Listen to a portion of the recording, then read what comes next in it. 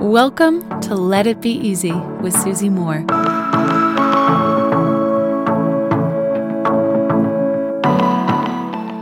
Just last week, I went out for drinks with a well-known hotel owner in Miami.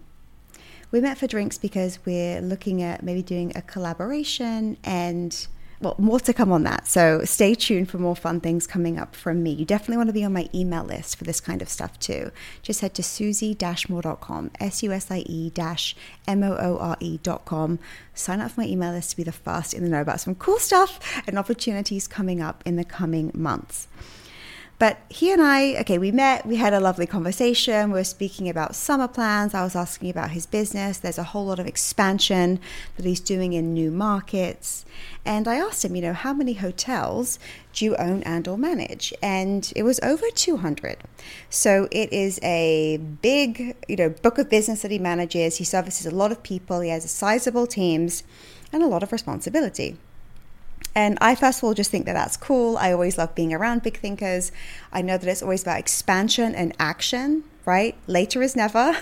It's always about, taking action now. What can I do to expand? How can I improve? How can I make people's experiences better? We often just have so much in common with our thinking, no matter what anyone's industry is. If you're an entrepreneur, if you want to create great things, you're always thinking about this. How do I expand? How do I improve experiences? How do I become the best? And whenever I speak with someone who's been, an entrepreneur for a long time, who's created a lot of business success, I love to get to their beliefs around things, right? Because I know that the beliefs are the motor of our life. They are our engine. That's why in Self-Coaching Society, I speak about the mind-motor method, right? We need to understand the motor that is our mind and then really program it in a way that will take us far in the direction that we want. And the good news is we can do that far more easily than we realize when we're conscious.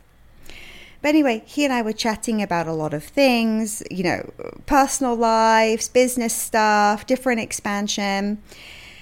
And then I asked him, because I was curious about this, because it comes up a lot, right? Of course, in any industry, no matter which one you're in. I said, can I ask you, how do you feel about and handle and engage with competition?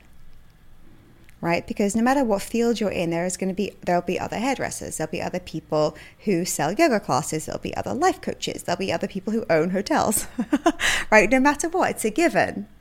And often how we react to competition is really a defining factor as to how far we go. Like, are we threatened? Do we want to talk nonsense about our competition? Are we always keeping an eye on them, like observing what they're doing?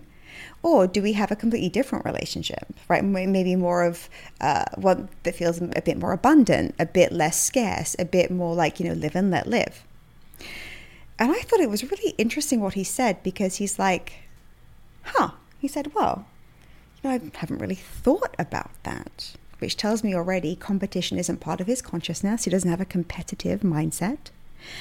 And then he said, well, actually, a lot of the other hoteliers are my friends. Sometimes I'll get the deal, sometimes they'll get the deal. And that was it. I was expecting there to be like, I assess my competition and there's this and that, and I pay attention to these two things. He was leaning back, sipping a red wine, even surprised by the question because it's not in his consciousness. Competition is not in his consciousness. And he said, well, I suppose, right, because he had to think about it because I asked him the question, there are a lot of other hoteliers, obviously, and, they're my friends.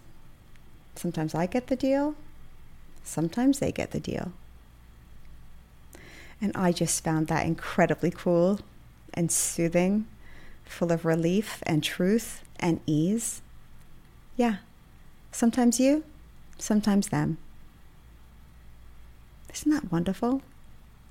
No matter what, always remember too, whenever you feel competitive, whenever you feel like someone else is winning, good things are happening for you too. Until next time, my friends, love and ease. If you like this episode, you'll love my free workshop called Become Your Own Life Coach. Head on over to becomeyourownlifecoach.com now, and I'll teach you how to coach yourself through any of life's problems. I'll see you there.